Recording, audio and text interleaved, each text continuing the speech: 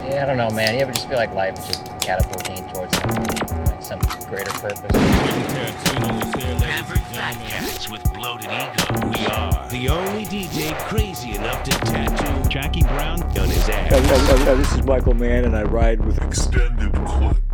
Welcome to Extended Clip, episode 67. I'm one of your hosts, Eddie Averill. I'm Malcolm Baum. I'm JT White. And we're coming to you midweek, a little midweek surprise, a little bonus episode, breaking off from the chronology of the mini-series that we've been going through, the films of Albert Brooks and James L. Brooks. And, as Michael Caine said in the film that we watched today, Brooks Brothers isn't going to be enough.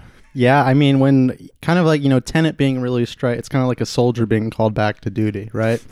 You love your family and, you want to stay with them. You want to stay with your girlfriend, but you got to go back to Iraq and you got to get back on the battlefield. And we went back on the battlefield, the cinema. Yeah, I mean, much like great capitalists and innovators, we saw a hole in the marketplace of tenant criticism.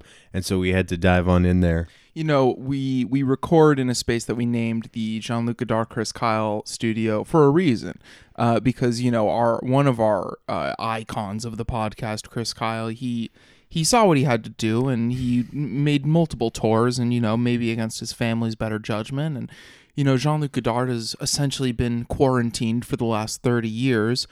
And so I think to somewhat cut the middle there, to split the difference, we took a drive out to beautiful Pomona, California, and looked through the haze of smog from my car and watched Christopher Nolan's big blockbuster film the way it was meant to be seen. And the way it was meant to be heard through an FM transmitter in the car and through a fairly dim outdoor projection. Yeah, I don't know how those couples necking it in the 50s lasted that long because hey, where's that movie theater IMAX quality I'm used to? Yeah. We almost saw some old school road rage, coming to the movie theater. People were so jacked up about going back to the movies that there was a little bit of a parking snafu, and we almost saw a couple get into some fisticuffs. We saw, the bird was given, some harsh words were exchanged, and about 5 minutes of Tenet were lost on me because I was so distracted by the human drama that was lacking on screen but made up for in the parking lot. Yeah, I mean, people have been out of the theater a long time. They don't know how to act, and they're going to act unruly. You let some dogs out of a cage that've been in a cage a long time, they're going to wild out. But you know who does know how to act? John David Washington, the protagonist of Tenet. And, he is the protagonist as well. Entitled The Protagonist. John David Washington plays a nameless CIA agent. And this is an intelligence agency program. We're against, pro-military, Yeah. anti-CIA. Yeah. We just think they're kind of getting in there and mucking things up, No, but check all of your human ethics at the door with this one, because who cares that he's a CIA agent and that the CIA have done evil, terrible things since the first day at the office, because this film is maybe the least human of all of Nolan's, and I think that's why I ended up liking it. For people who are coming to our podcast and never heard us before, and frankly, I don't think we've ever even talked about Nolan on pod before, so even our long-term listeners won't know that. Yeah, I'm not a big fan, but I kind of came around on him recently, checking out Interstellar, but he really has to do a lot of legwork for me to like one of his movies, I mean, here's the thing ultimately for me. I haven't seen a Nolan movie in a while, but here's what's important to me. I see, it's very popular to shit on Nolan. It's become hack at this point. So let's try to wrap it around. Let's try to see if there's something worthwhile there. That's what I want to do when I see, I might check out the new Charlie Kaufman. I don't give a shit, But the things that people generally rail against him for, I think, are here in spades, and that's why people don't seem to be taking to this film the way that they take to some of his other pictures. In terms of the human drama, the characterization, the emotions or lack thereof, yeah, this is a very robotic film. It's paring everything down to the essentials. And what it is a film about time and space and these mechanics that can be applied to action cinema without all of that nonsense like characterization and emotional catharsis. No, just kind of looking like, just looking at this movie as you do before you review it. I noticed there's like no POV shots or just any like sense of humanity in like the mise-en-scene whatsoever. It is a very like detached film, like even in the way it is filmed and how it like depicts characters. Yeah, there's a part where John David Washington is going into the he's going Tenet mode. They're putting him in the airlock. He's gonna have to breathe through the thing. Look, there's a lot of things I'm not going to be very clear about on this podcast, but you enter this other realm of physicality, and rather than having a POV shot to establish the difference in the world, it just cuts from one shot of him to another from like basically the same angle but completely different physical perspectives, and there's really no way of telling like what the difference is until the next shot after that, when he gets into the car and tries to drive it and realize that the physics are all fucked up so he can't do it. It's a really intelligent film despite seeming like it's just trying to blow your mind. I feel like under the surface, in terms of the patterns of editing and composition and like all of this kind of familiarity that builds throughout the film, I think it's working on just like so many systems that I can't understand, and like all of this, rather than narrative logic, it's like logic of image flow. And I would be completely lying to you if I said that I got what was going on for most of this film, but I did really enjoy it. No, yeah, I feel like I did have a kind of a bit of trouble like trying to track the plot, and then realize as you go through it, you realize it is kind of like what Nolan's obsessed with here is like the synthesis of images, how they pair up against each other, and just him being interested in this particular subject kind of makes his more twist, his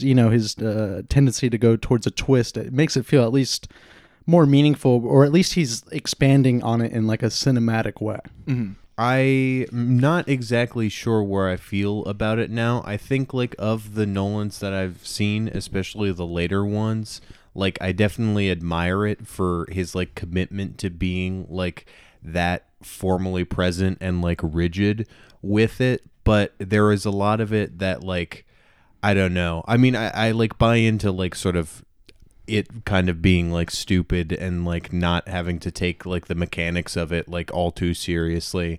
But there is a lot of it for me that like, I don't know, drags because of that. Mm-hmm. Like the parts where it is like, I think it works really well when it's like moving in flow, and like there are a lot of really great set pieces that work, but then it will be like chunked up with like a lot of exposition that like I don't really care about it, but I think because it divides a lot of what really works for it for me, it like is a big detractor. Well, I think that division is kind of his whole approach. Explain what you're gonna do and then do it for a set piece, and then do some more explaining, and you're also getting some explanation as it goes.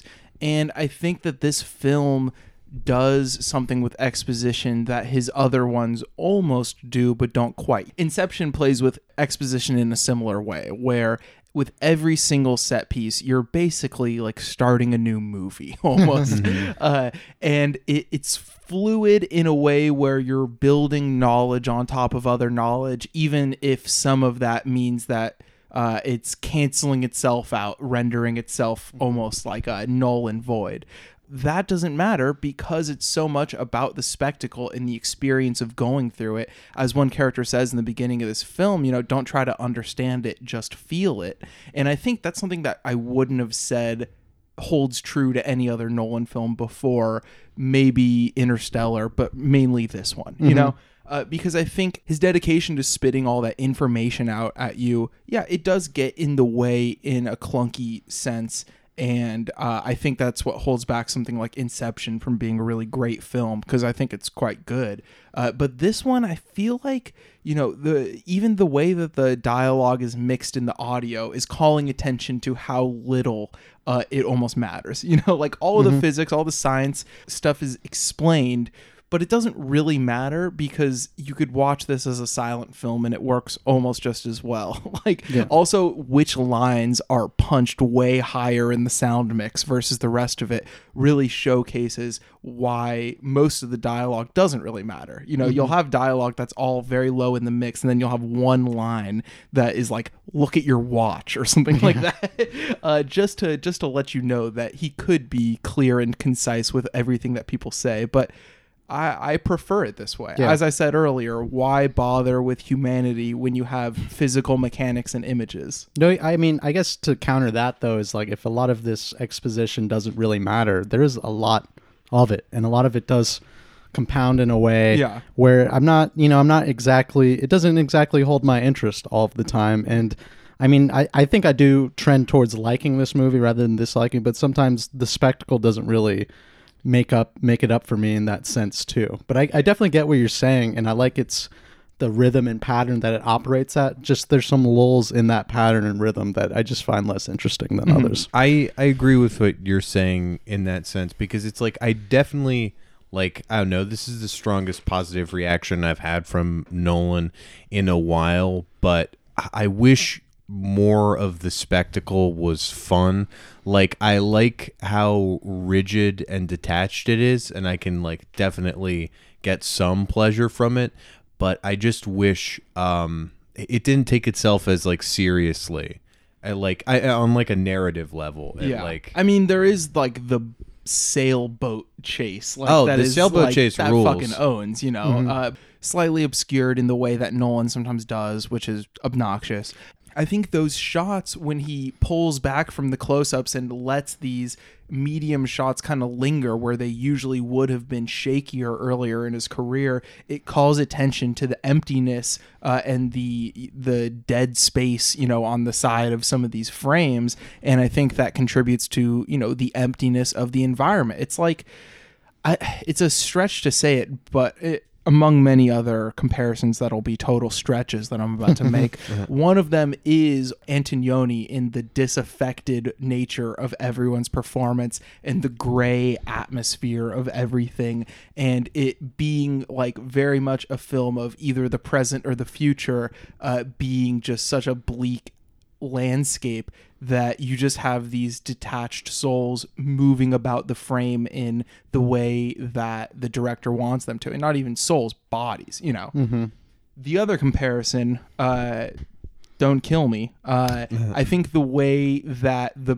dialogue is mixed first and foremost, but also the way that the spatial shifts take place in this, where you will mid-conversation cut to a new location where it continues, or a new conversation starts, and just the quickness with which Nolan will cut across all of his locations that he's working with for one set piece kind of reminded me of late period Malick, especially like when it's combined with that dialogue that doesn't really matter and is just kind of soaring over you as you're taking in all of these images. I don't know. I found it like to be a really beautiful film. I think that the compositions are so much, I don't want to say cleaner, but I feel like he's much more attuned to the architecture he's working with than usual.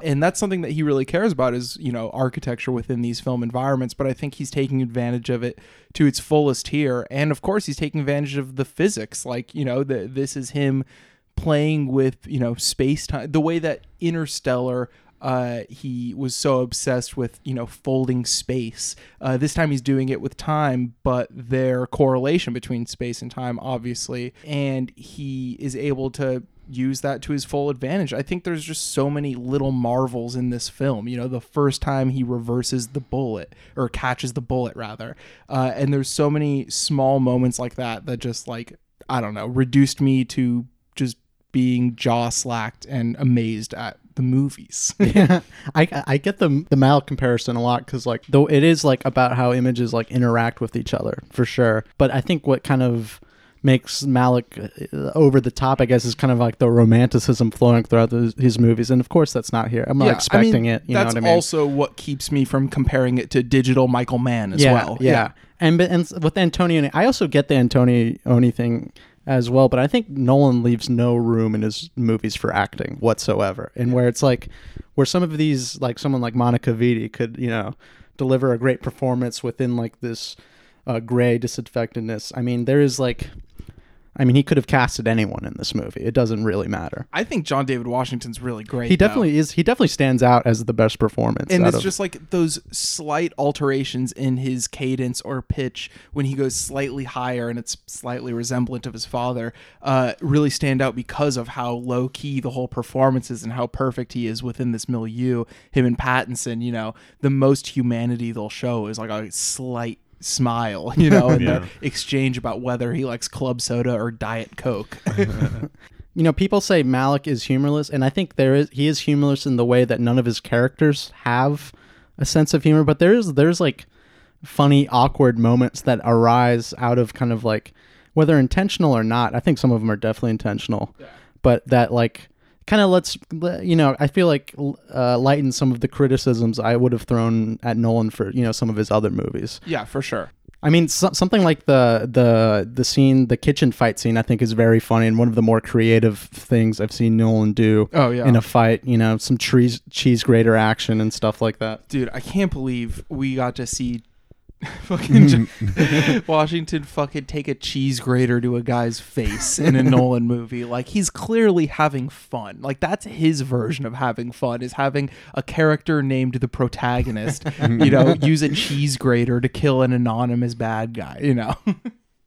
And I think all the fights in this are like really, I hate to use this as a compliment, but because it's kind of just a backhanded compliment towards his older films, but surprisingly responsibly choreographed and framed action for the most part. And this, like the fist fight where Washington is, we learn later, fighting himself, is really well done. And I think all of the inversions are so beautiful. I mean, if you don't know anything about this movie, they basically figure out how to reverse time. And so all of the action set pieces that you see in the first half are then shown again. Or not watching it, rather, taking part of it inversed. And, we kind of talked about this with Deja Vu and, reinserting yourself into an action set piece in that film much more for an emotional reason. In this film, because a guy is doing his job that he doesn't really know what the job is until he finds out that it's actually his job because he's the boss. No, yeah, that is works at CEO of my life type moment. Dude, honestly, this film is like, this film also definitely reminded me of the Male Soul Instagram for sure. Oh, 100%. Especially Kenneth Branagh's Russian dude character. Is that Kenneth Branagh? I was going to say, is that him? Wow. Yeah. That accent was not so strong, and his male motivation was off the charts though. Yeah, he's like a guy who's supposed to be happy in a Male Soul post, but he's like the depressed guy in a Male Soul post. Like, everyone always has time to talk to you. If someone isn't texting you back, they're doing it on purpose. That's Male Soul. Not me. I would never say that. But I mean, with what you were getting at of like the Deja Vu comparison was really apt, and like I thought of it a lot when they were inverting things. And I like that segment a whole lot, but I just feel like the first half sort of building up to it, where it's like it's dropping the clues for like when you like watch it again, or like that now that you're aware of, oh, they're going to be like flipping the set pieces around.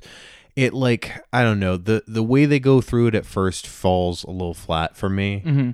Well, maybe you just have to watch it twice. Well, I mean, I think for me, I think someone's just too cool for Nolan right now. No. You want to defend yourself? No, I'm just kidding.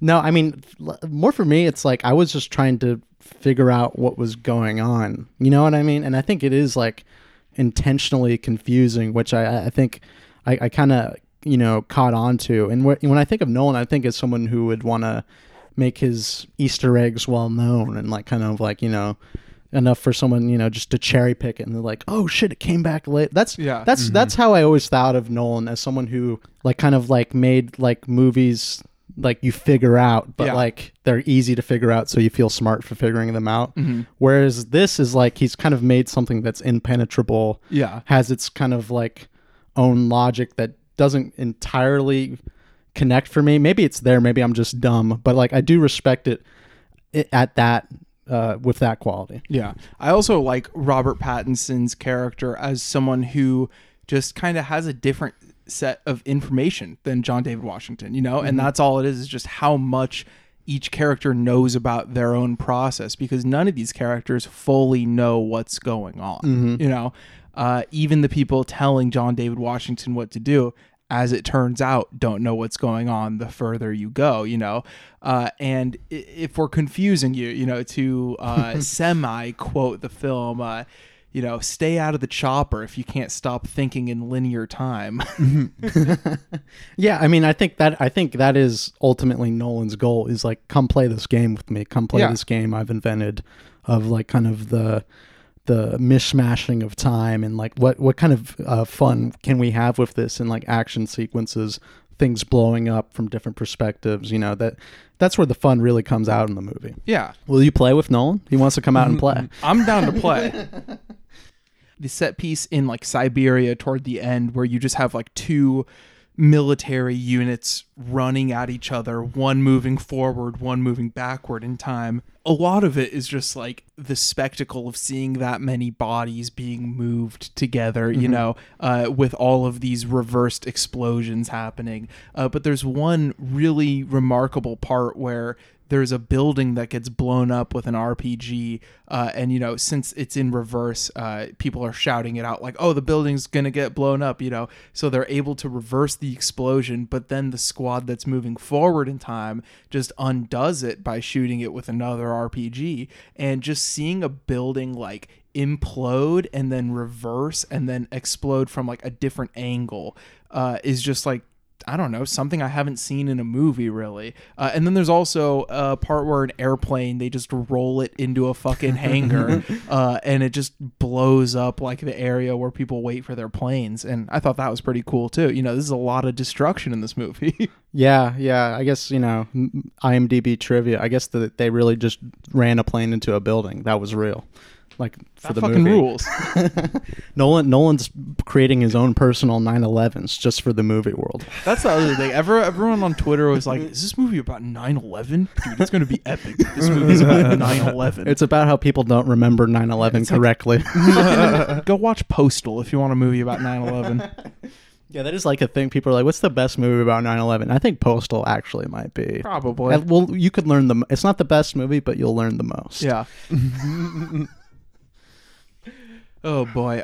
So I think that like this just continues with Nolan stripping back like the unnecessary human aspects of his films, you know, and also cleaning up his compositions a lot in his continued collaboration with Van Hoytema compared to his old DP Wally Pfister, whose frames were often cluttered and overly gray. I think there's a lot of beauty in the gray of Hoytema's shots for him, especially in this and Dunkirk and Interstellar. But, you know, between this and Dunkirk, he is really just making movies about experiments in time, space, action, and folding them into narrative logic.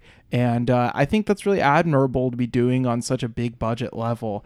And also, we didn't mention that the film ends with a Travis Scott song. Yeah. And then we went right to McDonald's and got the Travis Scott burger. Mark Fisher would not be happy with us, I think. Straight up. Well, Mark Fisher would have definitely accepted whatever this is by now. You know what I mean? That's I mean, you know, the Travis Scott burger is, you know, you're already late if that's the thing that catches you. Any final thoughts on this one before we wrap it on up? Yeah. I mean, I think I'm ultimately mixed. You see, I literally can't say words. I'm so mixed on this movie. No, because I did like a good amount of it, and I did zone out for a little bit too. And some of it, I was parsing rather than experiencing. But I really do think he does have something interesting here, and I kind of want, you know, drive-in's great. Would rather have, you know, a little home viewing where. Because I didn't really have a chance to really analyze, I guess, like cinematography or anything like that. That it didn't I had a harder time processing that through the drive-through or drive-in. Drive-through. Drive-through movies. I mean, 2 hours and 30 minutes. That's what am I at In-N-Out? You know. That's for our California listeners. You gonna give this one a bullet rating? Yeah, I'll give it 3 reverse bullets. What about you, JT? Yeah, I'm also gonna go 3 bullets, but I'm shooting them forward in time. You're on the red team. He's on the blue team. Yeah, That blue was a belt. little Halo red versus blue action. Think about it. Calling back to the cinema greats of the early internet. Yeah, now I feel like I have a lot more respect for Nolan than I did in the past. Like, I think I don't know, it's more apparent to me than when I was a kid, like what he's trying to do with a very cold, like calculating style. And I would like to see more experiments that are like Tenet, where he's sort of embracing like his fixations and just playing with time and like reality, and it's like the inessentials are sort of stripped away. But at the same time, like, while I admire what he's doing, it's not necessarily as fun as something that, like, I don't know, while I was watching this, I was thinking a lot about Gemini Man, because I think that's like comparable in like a relationship where it's like the past and like future images sort of colliding together. And also, I don't know, just like a big crazy, like high tech blockbuster. And I think, I don't know, just something like Gemini Man works a lot more for me, because while like, and again, I think it's like a similar issue with both of the movies have bad scripts. And I think Gemini Man can overcome its script because it embraces that melodrama in how it's shot, and it does have that human connection. And that's why I feel like something like Tenet leaves me cold, but still giving it a salute. I actually also thought about Gemini Man for a couple of shots during this. The car chase, and then of course there's some shots of Elizabeth Debicki over a large vista of greenery and some water as well, and I was like, hey, this reminds me of Gemini Man for some strange reason. I don't know what it was. Maybe it's just the feeling of being at the cinema and feeling great about myself. I think I like this about as much as Gemini Man. I think this is like kind of a great film, and the more I talk through it, like, it's not even the kind of thing where the more I talk through it, the more I get it and love it. The more I talk through it, the more I just want to watch it again, because look, man, you gotta see this thing twice. But I really do think that this will open up for me more on second viewing. So I'm taking a bet with my rating, because it might go down on a second viewing too. But I think that like what Nolan is doing stylistically here is just like a further progression towards something I like from him. And I feel like I'm getting so much more out of his movies now that I'm setting aside all of the things people hate, you know? Yeah. You go on Twitter, you ask people, what do you think about Christopher Nolan? And, you get a barrage of, oh, it's all exposition. He doesn't care about his woman characters. They're all dead wives, She's alive in this one. Yeah. Hey, she's kicking butt too. Slaying, even if I was letting you sit with that one. I'm completely satisfied. I really like Elizabeth Debicki's performance in this one. I mean, she has a lot of fucking information to get out there, and she does it. It's like, what else are you gonna say? Yeah, I mean, it's good in like a car gets you there. No, I legitimately think like her physicality kind of embodies the mood of this film, because she is like, obviously it's Elizabeth Debicki. She's like 8'5" or whatever, with like that very slender frame and like slickly maneuvering through the frame, but also very coldly and very precisely, and also just spouting out all of the information, you know. I feel like her detachment works more than Kenneth Branagh kind of going bozo mode, even though I did like that because it was a nice touch. That was kind of like a wild card thing. Like, I really didn't expect Branagh's style of performance in this. Even if I can't say it was good, I liked how off-putting it was. Yeah, I mean, it does, like, in terms of like the framework of the film, it is like kind of refreshing, because when I was saying Debicki's like it's good like in a car gets you, it's not a criticism of her, just kind of more maybe Nolan is like allowed, because it's information saying. Yeah, You she's know what like I my mean? 2015 Prius. She got us there. And that's something to be admired. Oh, I love my car. We love cars here. We love our we love our rides. We're going Jay Leno for the pod from now on. Oh God. You hear about these inversions? Pretty soon you're going to see Jay Leno driving his car backwards Yeah. after seeing this. I think though the end is really great because it is slightly open-ended. You get that nice wrap it up with a bow and the voiceover about preventing the bombs that you never knew were going to go off or whatever. Which is the whole point of the film. And the CIA. Look, if you think about it, the ramifications of that ending could mean that the further back we go on the other timeline, they're preventing 9/11. They're not starting the CIA. They're abolishing the United States of America as we know it. That's kind of the opposite of what I meant. I said, Yeah, I think it means that it's about the bombs you don't see that go up. It's about the crimes you see that aren't committed yet. I know that. I know. Well, I got to get my point across because some people might want to corrupt it. Anyway, I give this one 4 bullets.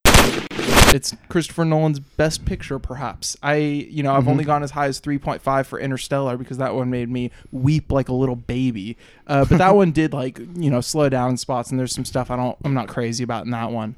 But this one, oh man, stone cold, baby. I didn't feel a single thing, but I loved it. Well, I definitely want to rewatch it, and that's definitely a compliment. Yeah.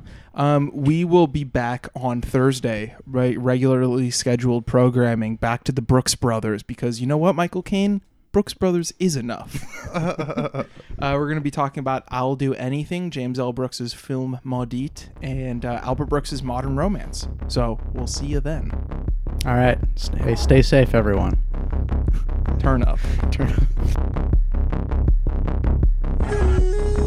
The best way to experience this movie would be, if you have to watch it, turn it on TV at home when it comes out on DVD and turn the sound completely off. And then as you're cleaning the house or you've got a party going on, you need the kids to stay occupied, that'll make this a lot more That's interesting. how I had to watch incest porn. What? You gotta turn the sound down. Then it's just porn. I'm so confused. Okay.